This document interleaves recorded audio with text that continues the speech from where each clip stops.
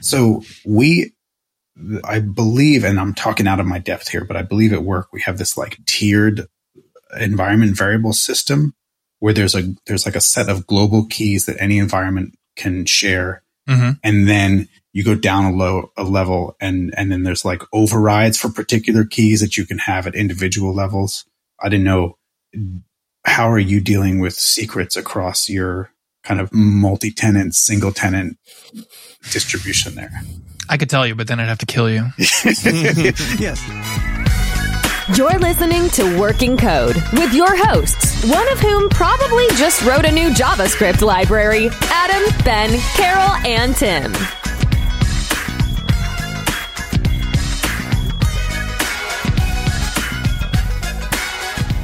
Okay, here we go. It is show number 46, and on today's show, we're going to talk about secrets management versus premature optimization. There's a balance you have to strike there. So before we get to our triumphs and fails today, quick note, I'm in Washington, D.C. at the moment. I'm preparing for an event.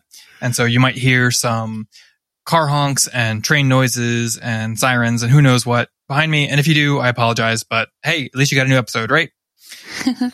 Okay, so shootings. Y'all city folk. Yeah. With that out of the way, let's do our triumphs and fails. And it looks like it's my turn to go first. So I'm going to start us off with a very tiny little fail that, when coupled with some bad timing, became a significantly bigger fail, like a really bad fail. It makes you want to throw up type of thing, that I turned into a triumph that again turned into a fail. That's cool. A journey. Yeah.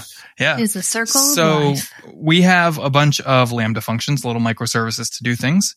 And because when you're developing these things, you're not sure if you're going to continue to change them or whatever, the first iteration of it eventually becomes production. And then if you're not careful, you find yourself without a QA environment, right? You just have production, and when you need to make a change, you deploy it up to production, and there you go. You don't have a great way to test in QA because it's like integrated in your stack. That was our situation with something like 8 or so of our Lambdas. And we've had that situation for the better part of like the last 2 or 3 years now.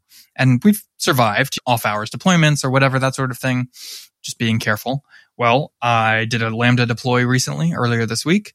And because of really, really, really bad timing, I made a really big mistake for a really important email. Basically, so when we render an email, we have the text body and the HTML body. So if you have like a text-only mail client, it shows you nicely formatted text instead of HTML. Well, I swapped the two. So if you were an HTML reader, you just saw like a plain text email. But even worse, if you were a text-only mail client, then you got a whole bunch of HTML as the text of your email. And making it worse, this email was targeted at like the VIPs of this audience, right? It was like the board of trustees of the university. So that's why I was like feeling like I wanted to vomit, and it's just a very bad day for me. Anyway, I turned it into a little bit of a triumph because I used this as motivation. I said, I am not doing anything else until every single one of these things has a proper QA environment and at least some tests.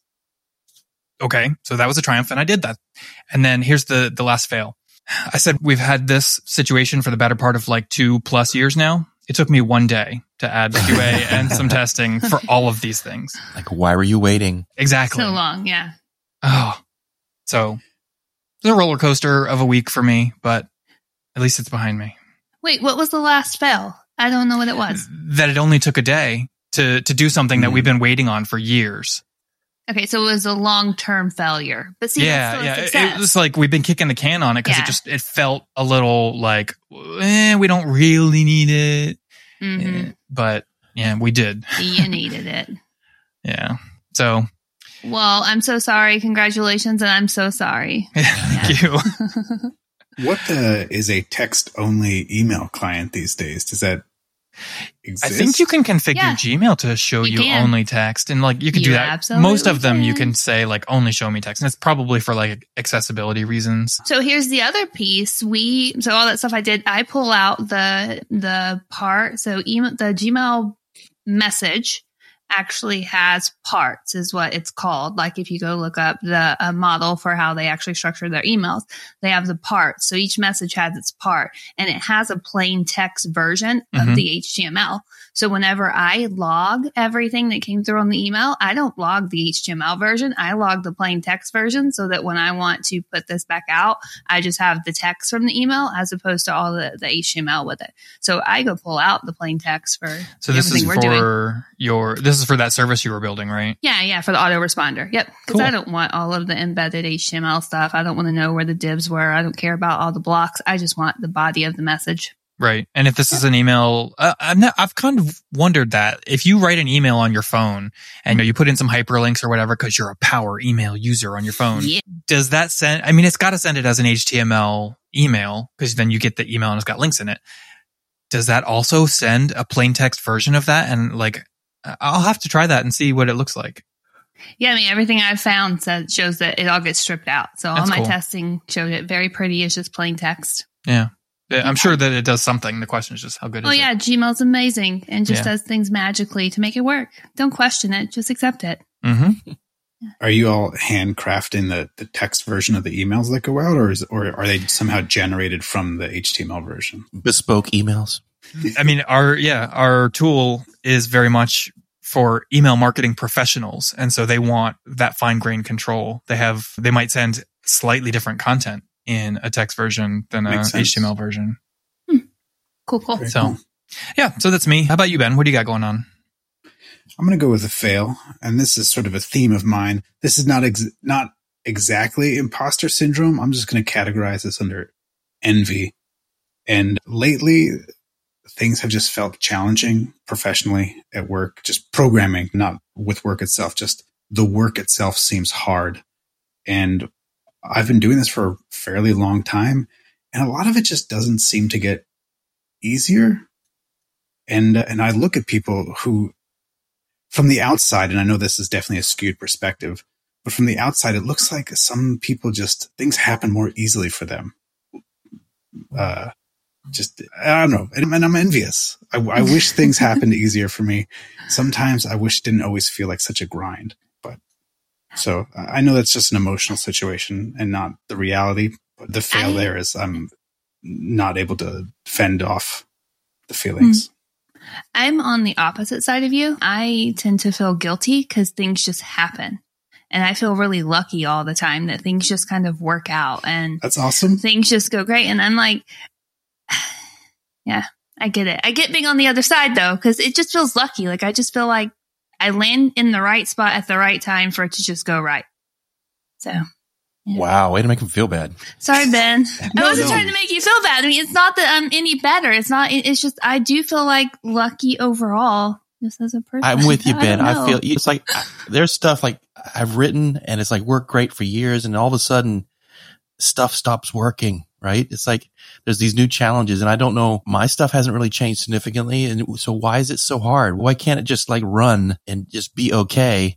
Because now I got to stop because I'm off to other stuff now. And like, why do I have to come back to this? This has been great for years, and now all of a sudden I'm having to troubleshoot stuff, and I don't understand why now. Why is nothing changed? Yeah, nothing. Why is it breaking now? Right? And it just frustrates me. It's like I feel like I can't get ahead because it's like, all right, I wrote this 2 years ago. It's been working fine. And all of a sudden it's pulling me back in this pit of despair.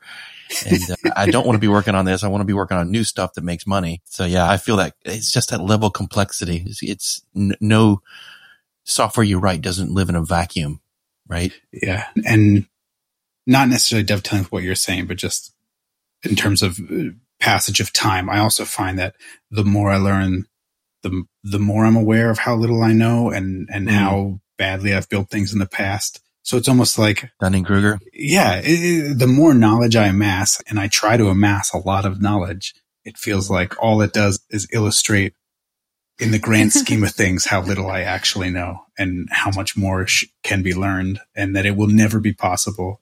And that in this world of expanding technology, it's only going to become harder and harder. Oh, I will totally second that. Yeah. I meant lucky, like I find shoes on sale, not my code's great. Let's just be clear here on I'm lucky, okay? Things just go right. Just the important stuff. Shoes. That's awesome. Hey, Tim, what about you? So I don't vacation well. It's a fail. I mean, I had this whole week off. So this week is, it's spring or fall break for the kids. So long in advance, I'm like, I'm going to take the week off. I'm coming off, a week in Vegas last week for work. And I know this is really like first world whining here, but I can't, it's like, I just can't unplug. I keep working probably like 4 hours every day just because I can't. Everyone is sick in our house. They don't have COVID, but they do have like bad colds. So it's like we were going to go somewhere. We didn't really have definite plans. That's probably a good thing, but it's like everyone got sick.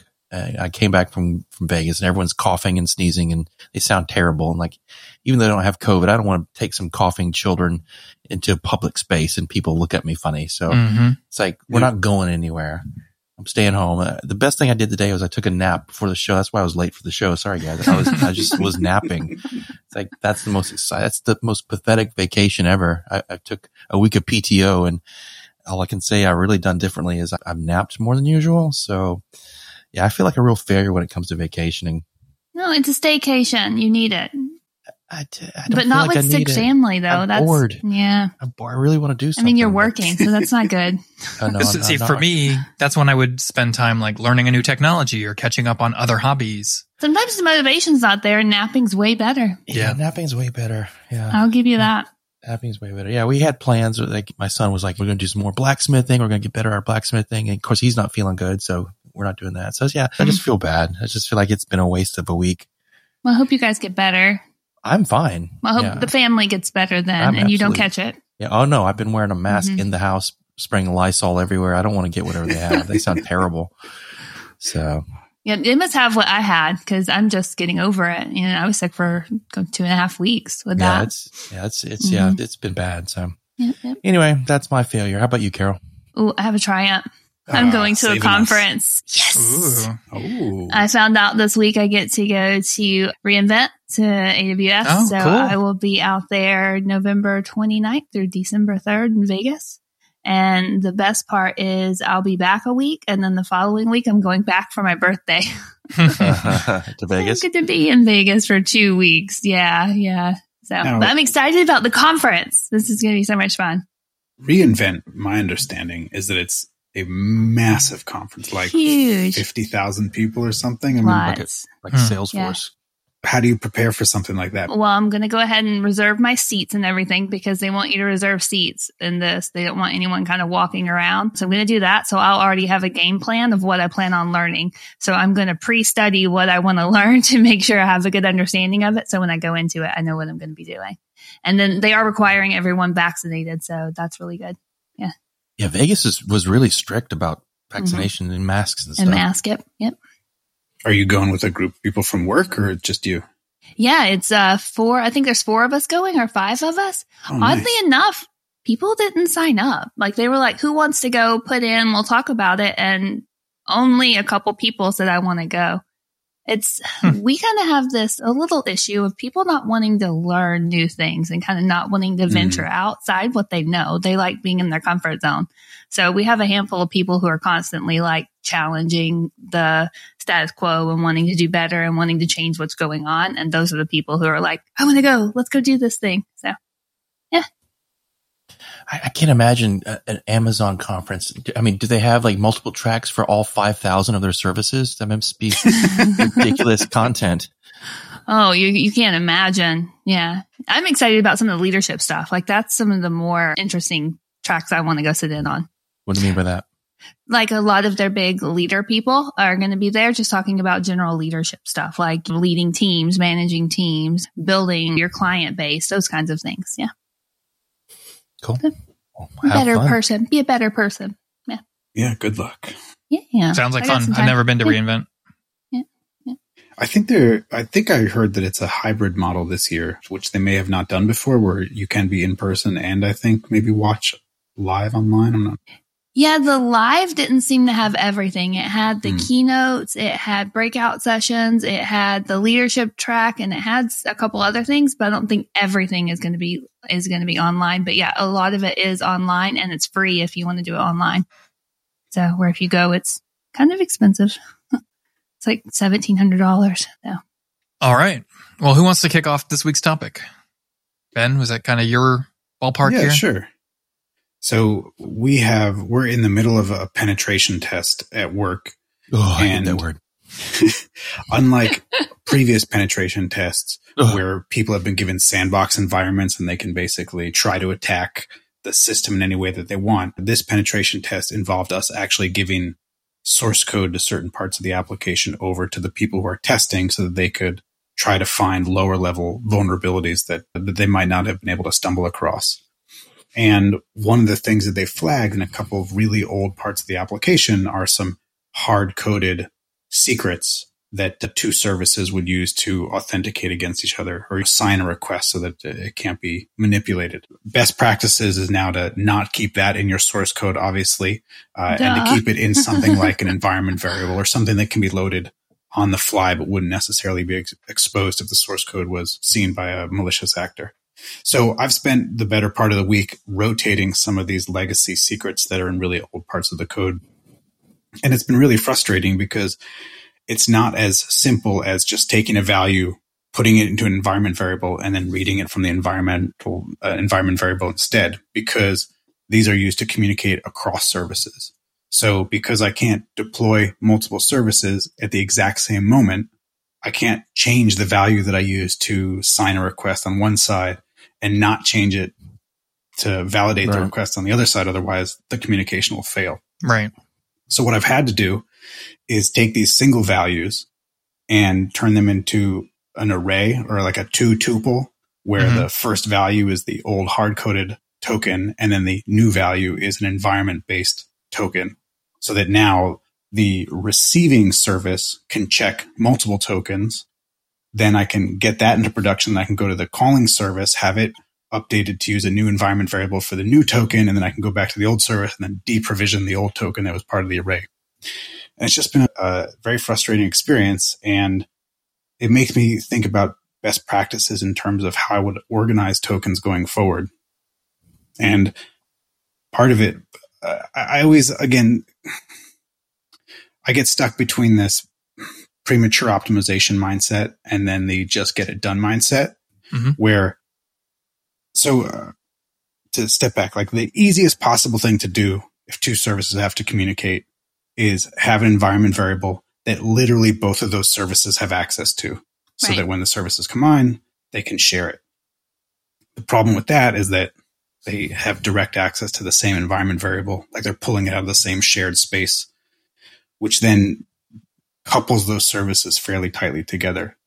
So then the next thing would be to have each service have its own environment variable that happen to coincidentally have the same values in them, so that you can independently change those two token values, which decouples the systems in terms of where they're accessing their data, but still keeps them coupled because now they have to communicate.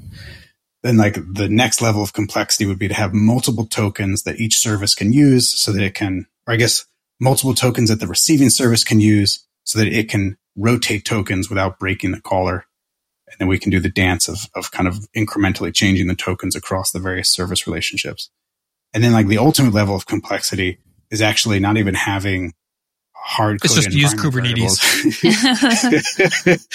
Well, to have something where instead of hard coding these values, almost treat your service like a software as a service, where you could actually maybe even expose a dashboard where people could come in and register provision tokens and then could then be responsible for deprovisioning and provisioning new tokens, like you would do if you were using like a Twilio API or a Stripe API where you have to go in and actually manage your tokens. Yep.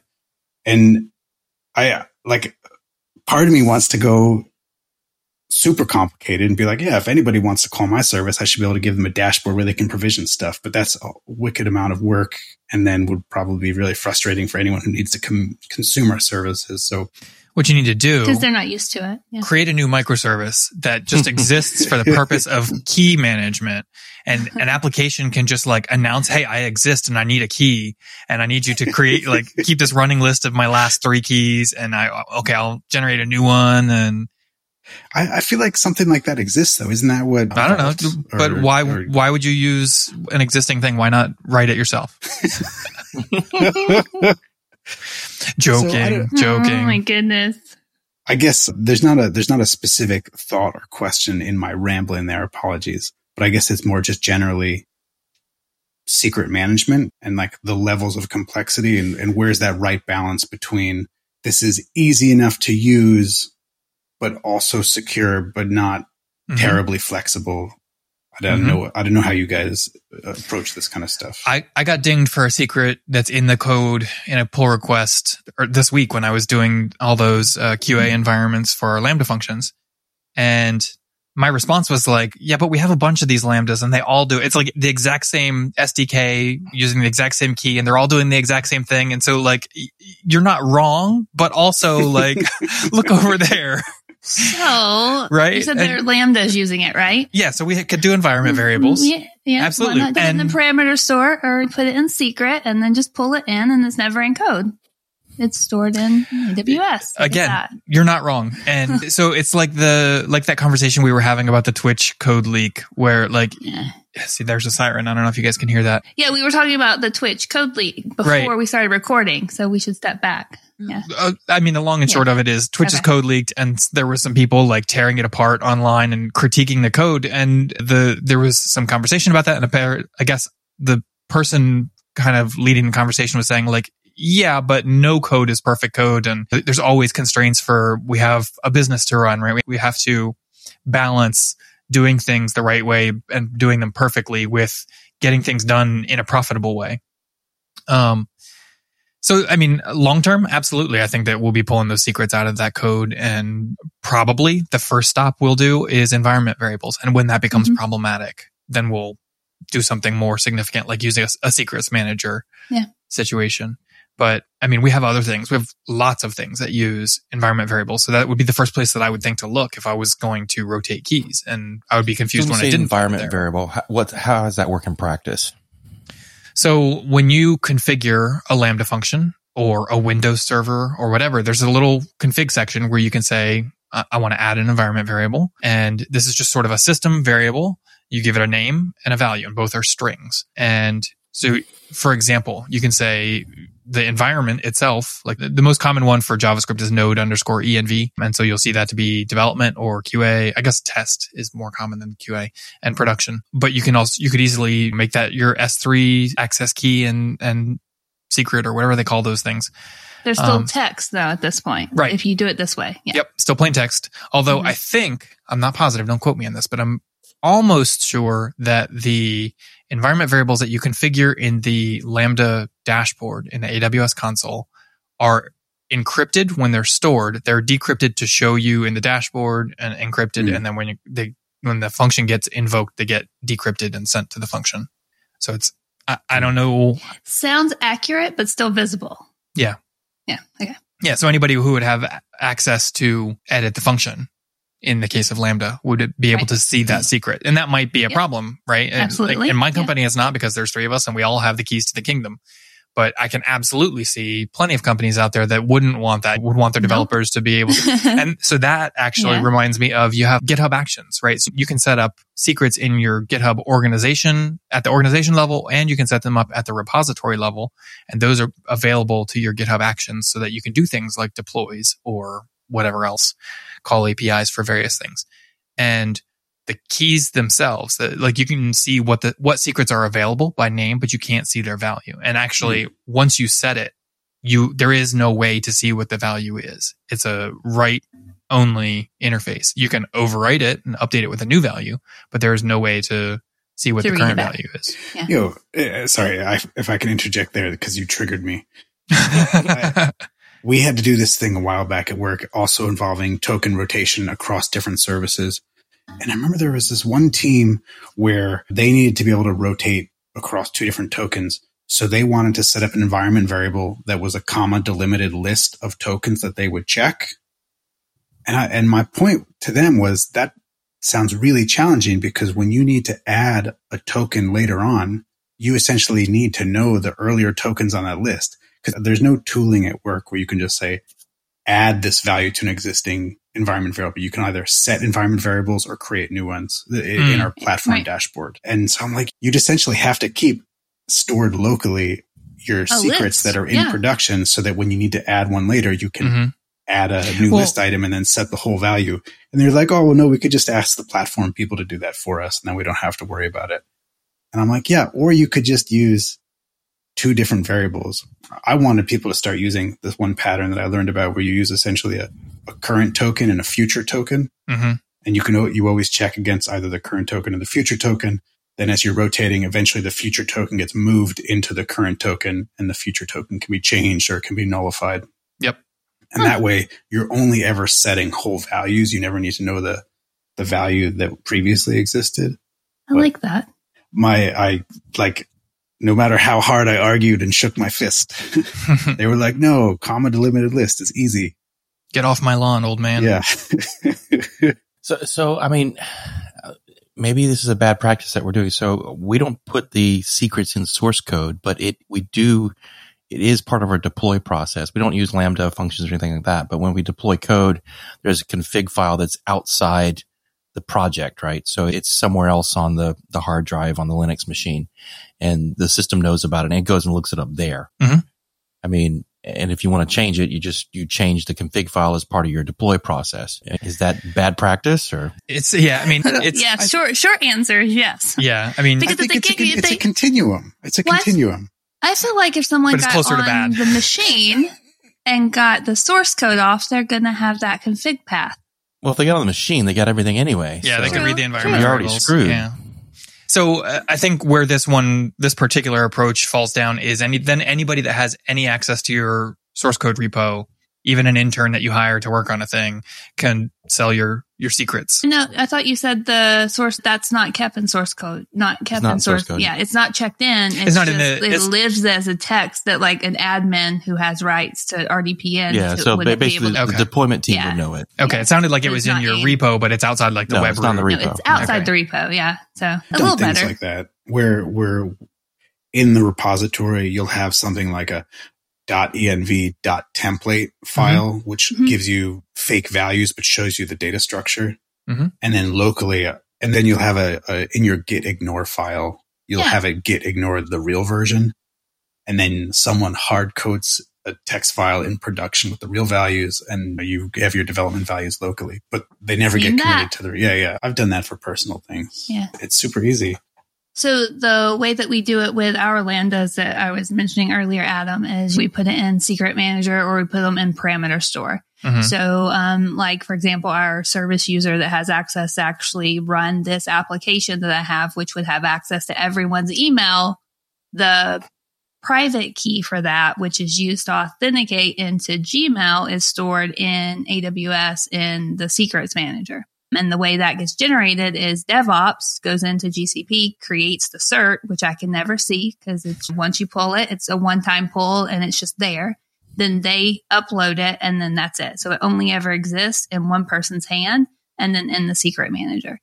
So if any developer comes behind me, they can't see what the key is. They can only get the encrypted version of it and then read it. So they're just sitting there with it with no ability to change it or use it.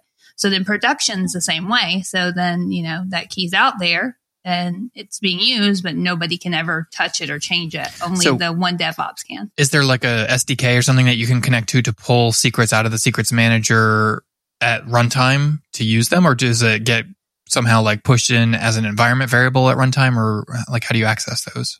Yeah, I just straight up go hit AWS and say, hey, go grab me the parameters or go get me the secrets. And I put it into a whole nother class that I've created, which technically goes into like the environment and variables. But yeah, so okay. I don't know if it's at runtime, but I'm assuming it's at runtime. Yeah. Okay. So. But at what point is it being decrypted? Oh, it sounds like at runtime. I don't look at that. It sounds like it's at runtime. Yeah. But it can be decrypted.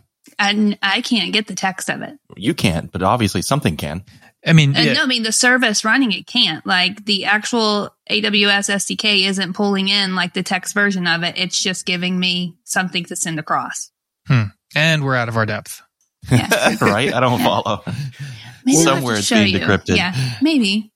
But like I can't see it. If I go console log this out, I just get crap. Like there's nothing that I could use from that. How is that possible? Or maybe your secrets are all just a series of poop emojis. No, it just looks like encrypted. Like it looks like gibberish on the screen. Like if you go dump this out, mm-hmm. Maybe I should go back and look and make sure I understand it a little bit better. I figured it out. It's with IMA roles. I say IMA. It's IAM, right? Is that? I either say I am or IAM. Yeah. Either way, it's awful. Yeah. So IMA role, I figured it out. So I had to open the code to see what was going on with it. So in dev, you can see it, but in production, you don't have the ability to run decrypt. Your role as a developer to the production, whenever you pull it, you can't run decrypt on it. So you can't see the string version of it. So that's where I was off at. So. Okay. Crazy. So You decrypted, can, but you have to have the role to actually decrypt it. Yeah. But, and we don't have any put rights, so we can't save anything. But when the code is executing, it uses a role that can read it? It can. Okay. I can't execute the production Lambda in that role. I don't even have access to the production Lambda. Like, I can't see it. I can only go through Jenkins to deploy it. But in theory, you could write some code that decrypts the secret and emails it to yourself. It wouldn't get past code review. Yeah, it wouldn't get past code review. But yeah, I mean, I guess technically you could. Okay. Yeah. I mean, Jeff Bezos knows it. Yeah. I guess technically. So that's where it was. That's how it's working. Sorry about that. That's all right. It can't be decrypted. That's good to know. Mm-hmm. I was going to say, Ben, so one thing I found interesting is that you said that your pen test is a word I prefer than penetration, is you gave your source code. So we've been doing pen tests for decades and never once have we had to give over our source code, which, I mean, I think it's actually a good idea to give it because hackers these days probably can, if they can compromise your system, they can probably get a hold of your source code at some point and utilize that. But yeah, never once have we ever had to do that. It's always, they're doing port discovery. They're doing running test kits, script kits against known vectors, which is kind of traditionally where hackers are going to try to get you rather than actually having access to your source code. It's funny because so at work we have a WAF, a web application firewall, and it's a complete black box to me. I have no idea how it works or how the rules work, but I can't tell you how many requests make it to the application where in the URL people are requesting like 17 ... slashes passwords.ini. And I'm like, how is the WAF letting this through? This will never be a valid request against the system. No one will ever ask for an INI file or password file. It's frustrating. As far as giving the source code, I don't have all the details, but I think maybe this is a prerequisite for some special type of certification for the system, but don't quote me on that. Okay.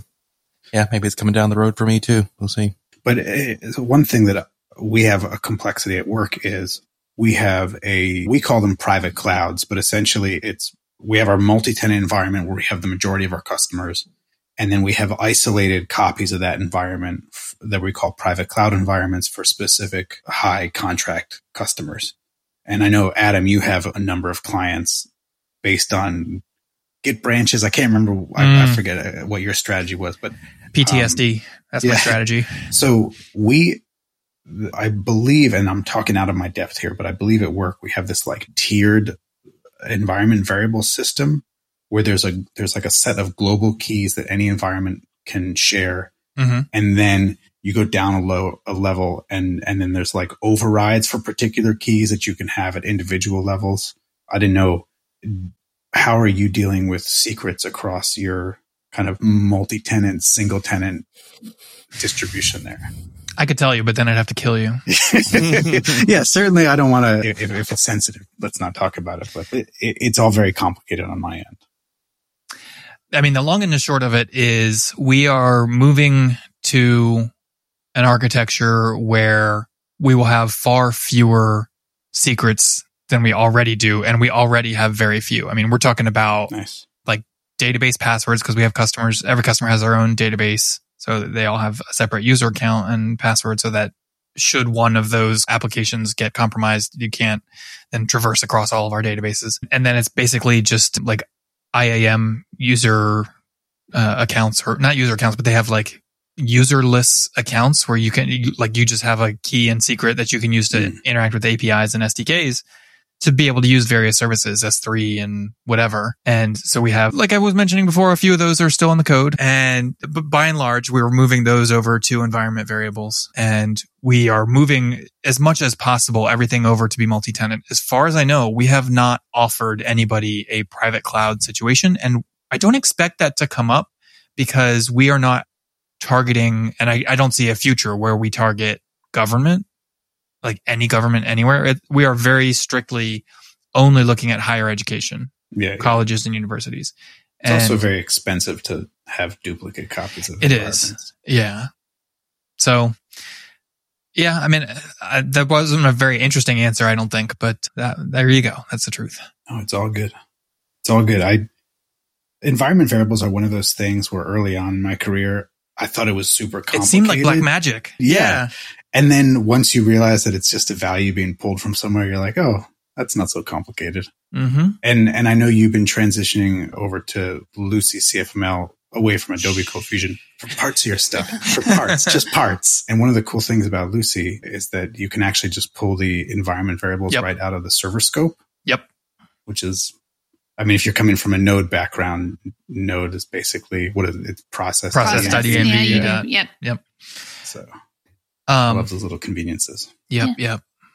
And so, I mean, we took full advantage of that, right? So as we were making that transition, we were coming from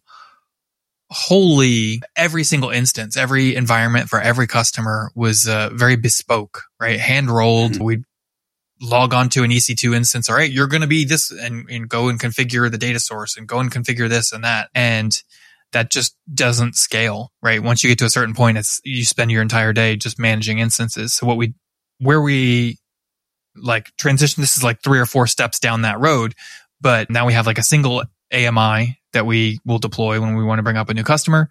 And you just sign in and you fill in a couple of environment variables in Windows, and then Lucee and other things on that box will pick those up and run with it. So you're our production for this customer, and here are some secrets sort of situation. Very nice. One thing that just occurred to me is earlier in the call, I was talking about having shared tokens, shared secrets in terms of one service talking to another service. Mm-hmm. But we were also talking about email earlier. And you can almost think of email like a service that calls back into your own system, because you might send out an email that contains links that have signed URLs somewhere inside of them that then have to call back to your system. And that signed URL has to be validated.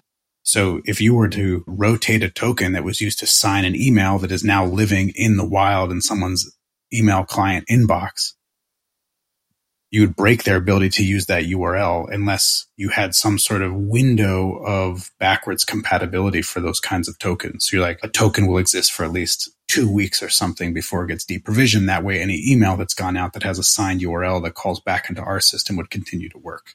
Yeah, we don't do a whole lot with signed URLs, but we do send emails with like encoded links, right? You're sending email, you want to be able to track when somebody clicks on a link. So that link basically has to work in perpetuity or have a decent fallback. And that is it's not that difficult of a challenge to solve, but it just results in a good amount of cruft and just unhappiness in my database. Yeah, totally. I mean, now that I'm thinking about it, going back to what is premature optimization versus what is just the right way to do things. I almost feel like any token that gets used to generate a value that leaves the boundaries of your system should always have a current value and a future value, because at some point in the future, you'll have to rotate it. Right. And it's nice to just have that set up and have the logic in your application ready to go. And it's really not a lot of overhead, especially if it's very in a list. Yeah. No, especially if it's a set number, it's a current and a future, not an arbitrary array, because you can very easily just compare 2 values. It's not an open-ended amount of information to look at. Security is fun. Security is hard. Yeah, it's almost like it's a whole profession to itself. Right. Well, it's really interesting too, because in things like the pen test, we've done SOC audits and other various types of words are escaping me. That's all right. You heard the last episode, right?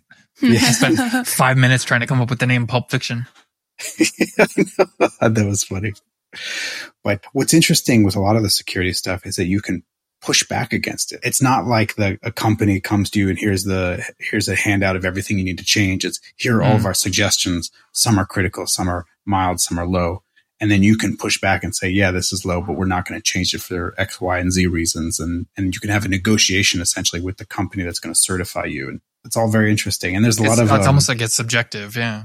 Yeah, there's a lot of almost like political spin that gets put on some of these things. But Yeah. And that's why a lot of these people that have been compromised, they've all had security audits. It's not like they went completely.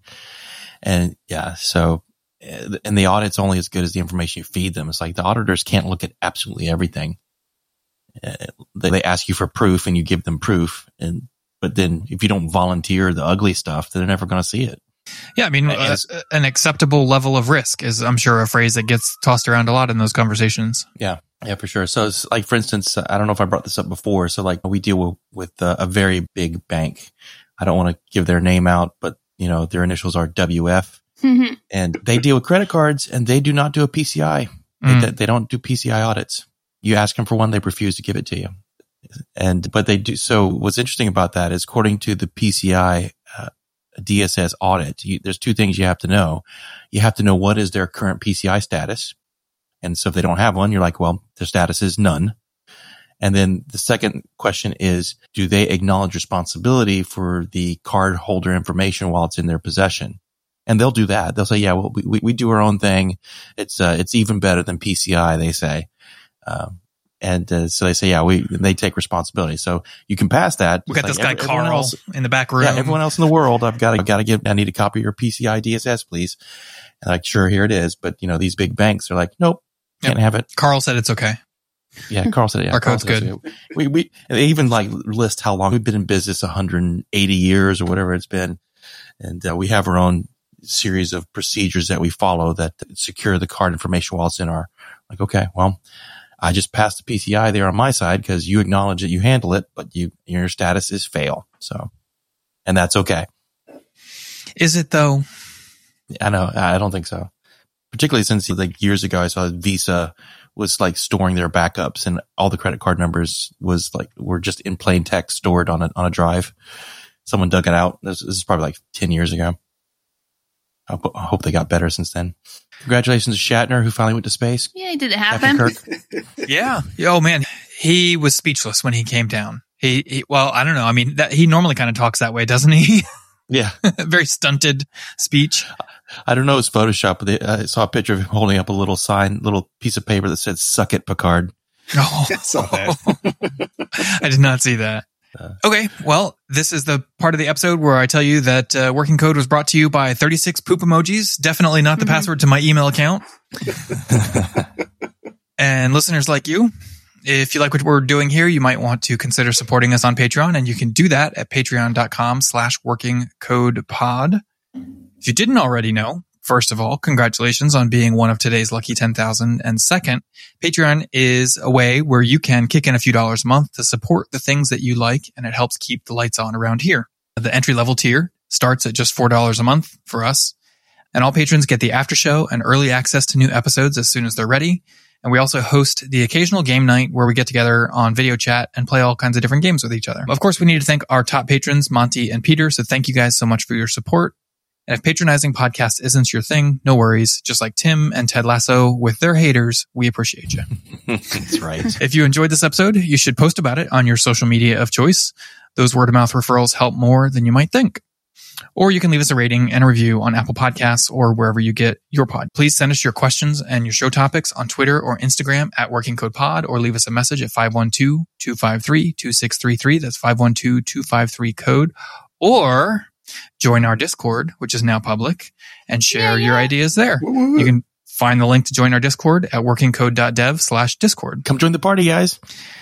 We'll catch you next week. And until then, remember, your heart matters, even if it's in an environment variable. You've been listening to Working Code with your hosts, Adam, Ben, Carol, and Tim.